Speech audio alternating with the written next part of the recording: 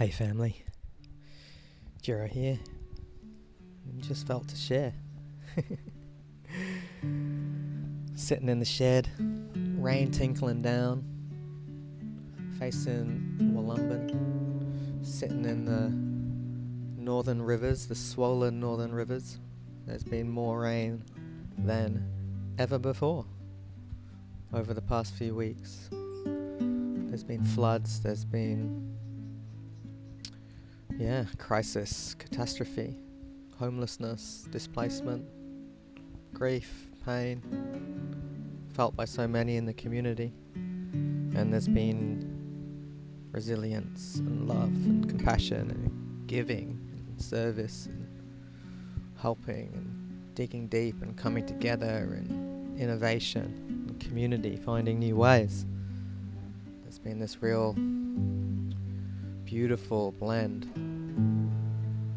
And I'm sitting in the shed contemplating. I've just come up from a council, a beautiful men's circle that I held with the Shambhala warriors this morning, and I was inspired just to continue the riff that I was on, which really just emerges from a check-in of where I'm at in my life, and where I'm at in my life, where you're at in your life, where we're at in life. It's all the same thing, huh? So interwoven, so braided together. There's almost a sweetness and a peacefulness and a belonging just in that. Knowing that I'm in it, and you're in it, and we're in it. And we're on this precipice, this edge, this place of unknowability, volatility, unpredictability. Everything's upside down and back to front. And has it always been this way, or is this something new? Where are we headed? What's the future hold? We're all in it together, hey? And maybe that's the essence of belonging. Maybe that's the true sweetness of community, of being alive together on this beautiful orb spinning through this galaxy against all the odds. It's this little marble of divinity. So, I spent the weekend at a kirtan retreat, a chanting and singing gathering. For those who don't know, kirtan is a devotional music practice that involves singing together in community, often singing mantra, ancient Sanskrit verses that evoke the divine or honor the divine, speak to the divine, celebrate the divine. And we're blessed up in this community to have Lulu and Mishka as solid anchors of the community, and they hold these gatherings where 50, 60 people come together for the weekend, and we come and sit down around these talented musicians with beautiful sound systems and just exquisite audio quality, and we come together in a cozy space and drop into the heart gradually, just dropping in and dropping in and dropping in with each song and each prayer, just dropping in deeper until eventually we're just like this beautiful melted globule of heart-filled loving consciousness emanating love and high vibes from this blue barn in Mullumbimby. And I have no doubt that it gets felt across the world, because there's so much love and so much joy and so much celebration and so many tears and so many breakthroughs and so much healing in that space. And so I'm fresh from emerging from that absolutely delightful chrysalis, that nourishing, warm, loving cocoon of singing with tribe, singing and dancing and playing and celebrating, but most of all, singing and praying together. It's no surprise that the cultures that stay intact around the world are the ones that remember how to sing and dance together. It's no surprise that whenever you go to any kind of, or visit any indigenous culture or learn about any indigenous culture that is somehow connected with the old ways, with the wisdom path, with the beauty way, with the song of the earth, what you'll witness is a culture that is still dancing and still singing the songs. When I went and stayed briefly up with the Yolngu people up in northeast Arnhem Land on this continent here in Australia, I witnessed a people whose very culture is held together by the song and dance, the seagull dance, the shark dance, the ray dance, and all of these amazing dances that honor and call on the celestial beings, and all of the dances and all of the beautiful sonic healing vibrations that just ripple through the hearts and minds of all the people in that tribe. And so I'm fresh from this experience, and it was so beautiful to have Anna there, sat next to me, singing our hearts out together. And for the first time ever, we felt our little one in the womb kicking and moving around and dancing. She was getting down to the melody. She was getting a groove on with us, with family. She was delighted. She was moving around, wriggling around in joy.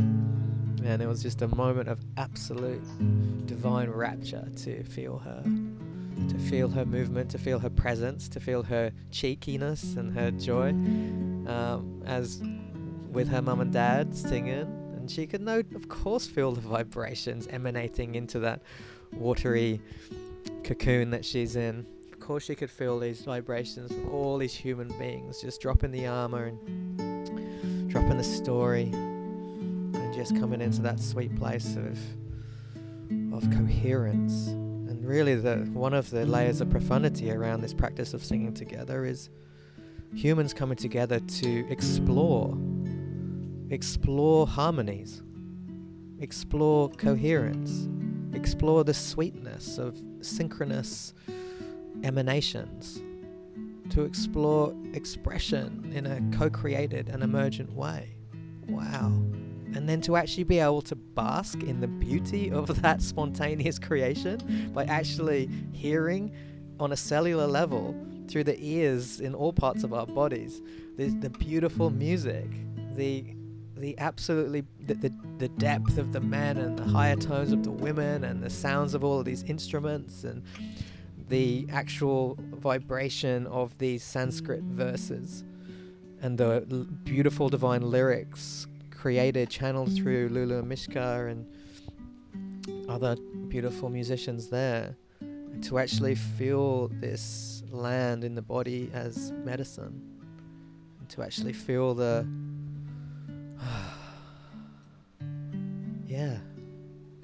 the healing of it. It's like the vibration just like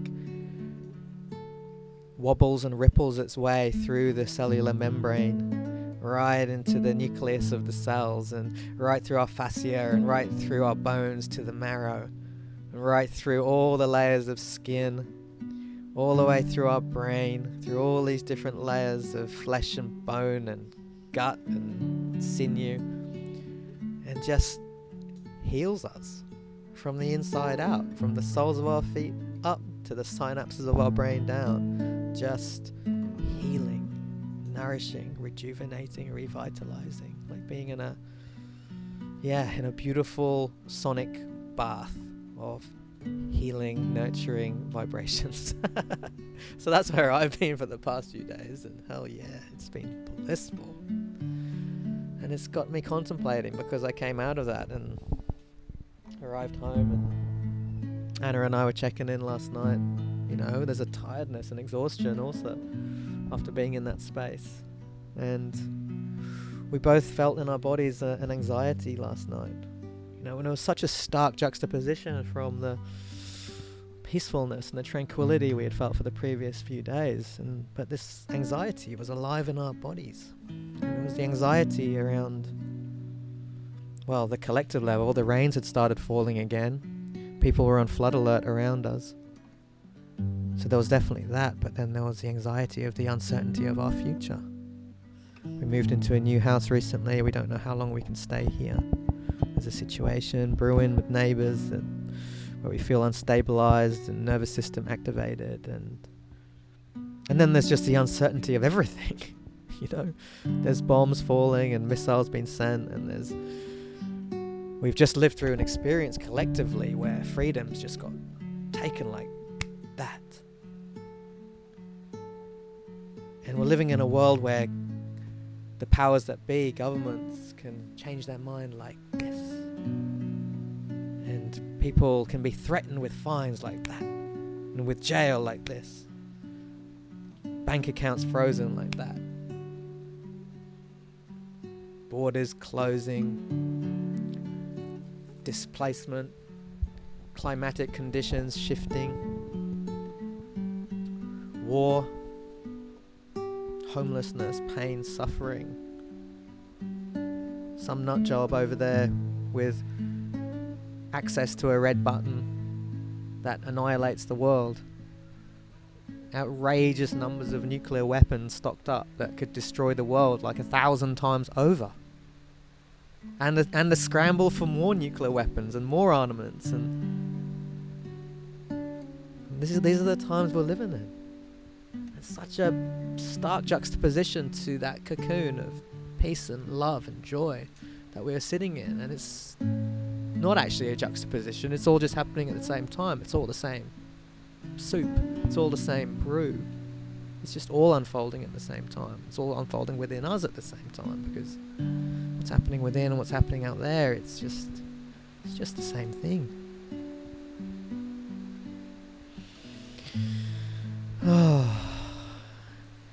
And I've been contemplating about how I'm right in the middle. I've got a father who believes what the media says, and he comes home, he wakes up, puts Radio 4 on, this is in the UK, listens to the news, probably puts the telly on, probably has the newspaper arrive, and all inputs into the mind is through the news, through media. And so of course there's deep levels of belief around narratives that pass through the media, and there's shock when other people don't believe these narratives, and there's so he's holding on to that type of certainty.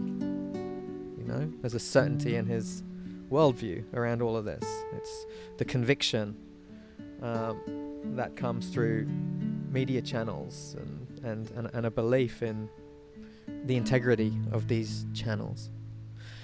And my mother, on the other hand, is completely on the other end of the spectrum, and went down, she's a Jehovah's Witness, and Armageddonist, if that's a word, cataclysmist, apocalypalist. She's one of them. Apocalypalist, and a QAnonist, and absolute video rabbit hole list. And basically everything coming from my mum is like the Great Reset, New World Order, Agenda 21, Agenda 30. There's a plan unfolding for mass depopulation that's created by this shadowy elite, and Bill Gates is sending deadly mosquitoes to Australia, and there's weather control, and all the floods are all man-made, and there's going to be just constant waves or iterations of viruses to create more vaccines, and the vaccines themselves are the things that cause COVID, and this is all part of a mass depopulation program. So this is I'm in between my mother and my father. There's one on that camp and one on that camp, and what I witness is in both, the common thread is this craving for certainty, this craving for this thing called rightness, or this is correct, this is truth, this craving for truth, but this craving for truth through narrative. And so this craving for truth, it's a thirst, it's a deep, deep, deep hunger, it's an existential craving. It's like their survival depends on it, because without that certainty, without that solidness, it's full chaos and it's way too scary, right? So they cling on to the certainty of truth through narrative, and in clinging on to the certainty of truth born of narrative, it takes them further and further away from truth that is beyond narrative or before narrative. So I get it, I understand it, and I have compassion for it, and I witness in myself also this craving for certainty and solidness. I just moved to a new place and sold myself this dream, this illusion, this fantasy of there'd be a certain level of solidness and peacefulness and permanence and security and longevity to this home, and lo and behold the rug gets pulled out. And yeah, maybe that's the times that we're living in, these times where we can actually look more sanely at reality, and we can actually stop and look with a heightened level of awareness, slightly more maturity, and say, hey, okay, it doesn't exist. This security, this safety, this solidness, this permanence doesn't exist. We're living in a world of continual volatility and change and impermanence, and let's all get down with that and learn how to dance to the beat of that drum, and learn how to thrive in the uncertainty, and learn how to love through the chaos. Maybe that's the invitation, because one thing that's happening, as far as I can tell, is that unless you've really got your head in the sand, unless you're really willfully avoiding what's going on, then it's pretty hard to avoid the fact that things are uncertain and volatile, and that this is just the way it is, right? And that there is existential threat, and there is no such thing as stasis. There is no such thing as solidness. It's even like there is no such thing as truth through narrative. There is no story that is true. There is no one side that is right. There is no finite, clear-cut winners and losers, and he's right, she's wrong. It just doesn't exist. It's just, life is far more nuanced and emergent than that.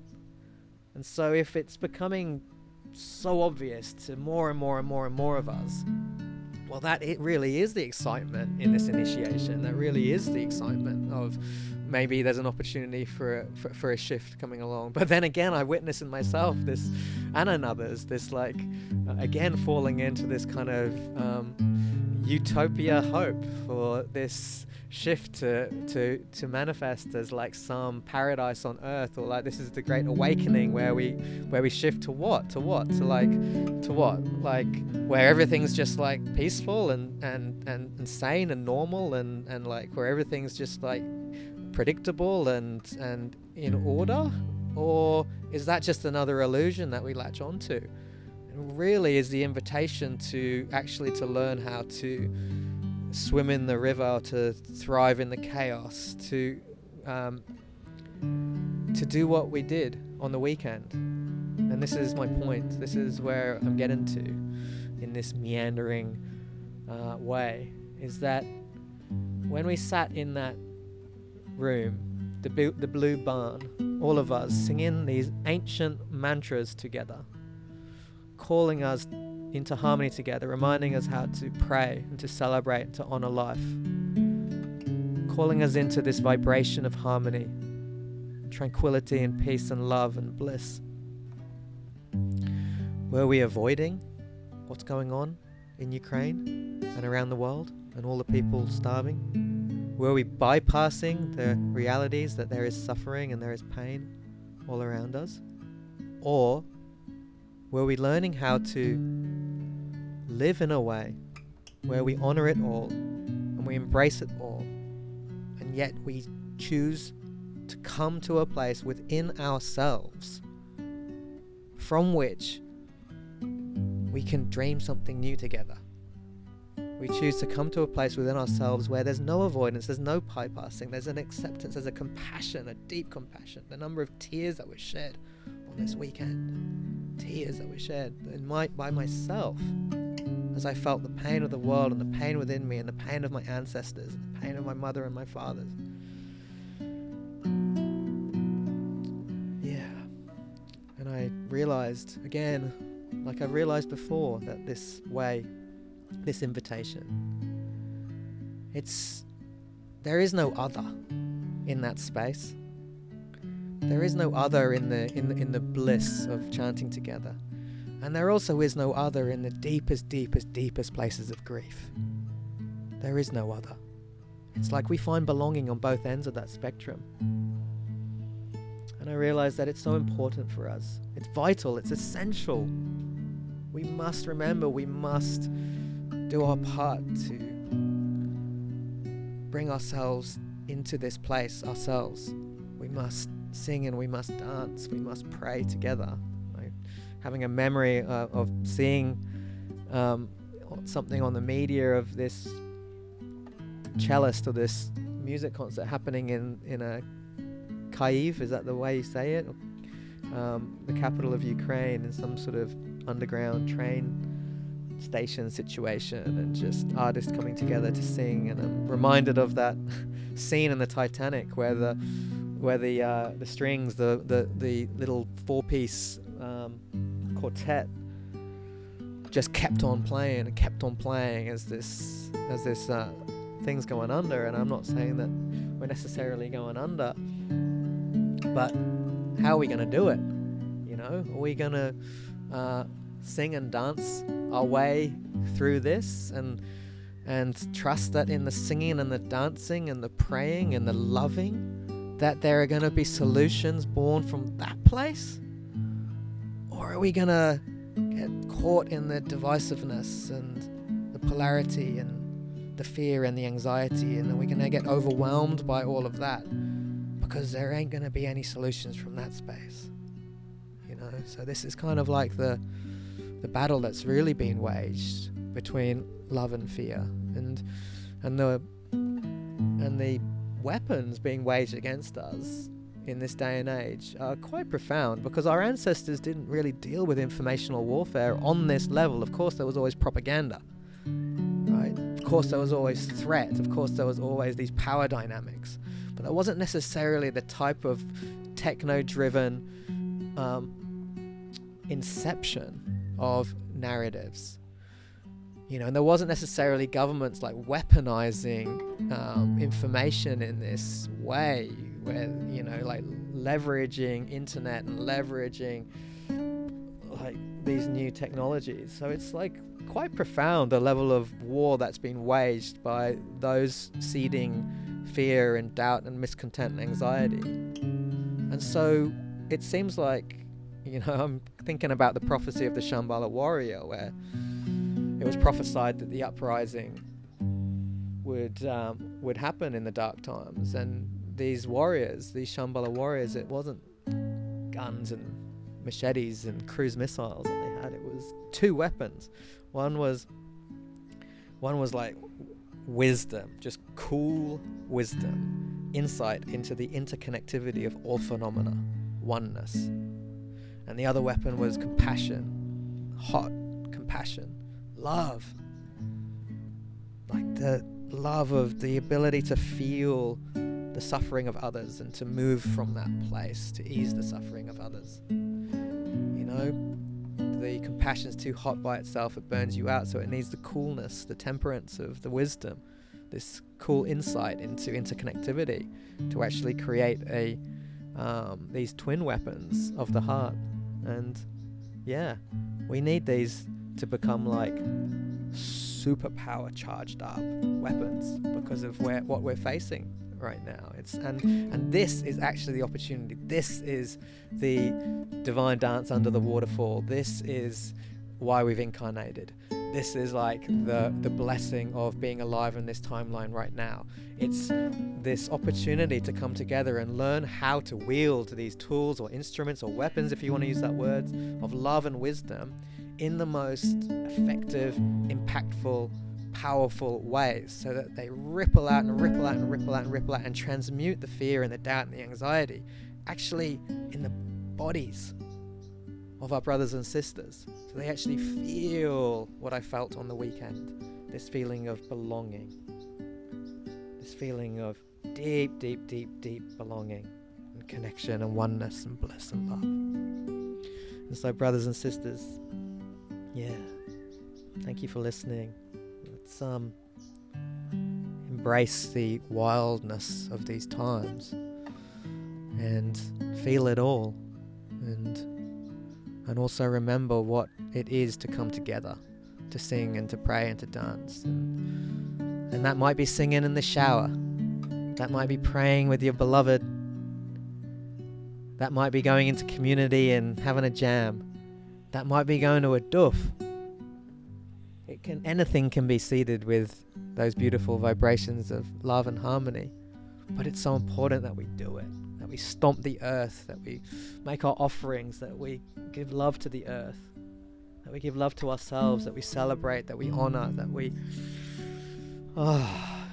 catalyze this energy of reciprocity.